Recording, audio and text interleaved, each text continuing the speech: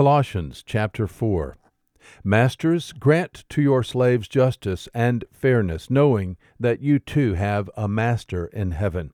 Devote yourselves to prayer, keeping alert in it with an attitude of thanksgiving, praying at the same time for us as well, that God will open up to us a door for the word, so that we may speak forth the mystery of Christ, for which I have also been imprisoned, that I may make it clear in the way I ought to speak.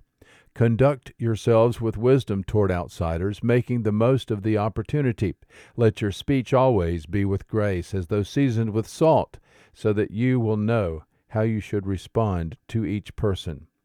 As to my affairs, Tychicus, our beloved brother and faithful servant and fellow bondservant in the Lord, will bring you information, for I have sent him to you for this very purpose, that you may know about our circumstances, and that he may encourage your hearts.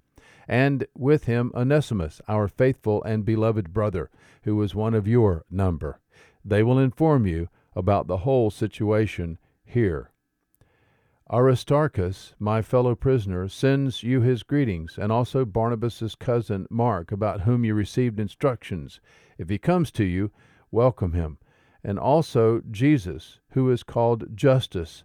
These are the only fellow workers for the kingdom of God, who are from the circumcision, and they have proved to be an encouragement to me. Epaphras, who is one of your number, a bondslave of Jesus Christ, sends you his greetings, always laboring earnestly for you in his prayers, that you may stand perfect and fully assured in all the will of God. For I testify for him that he has a deep concern for you and for those who are in Laodicea and Hierapolis. Luke, the beloved physician, sends you his greetings, and also Demas. Greet the brethren who are in Laodicea, and also Nympha, and the church that is in her house. When this letter is read among you, have it also read in the church of the Laodiceans. And you, for your part, read my letter that is coming from Laodicea.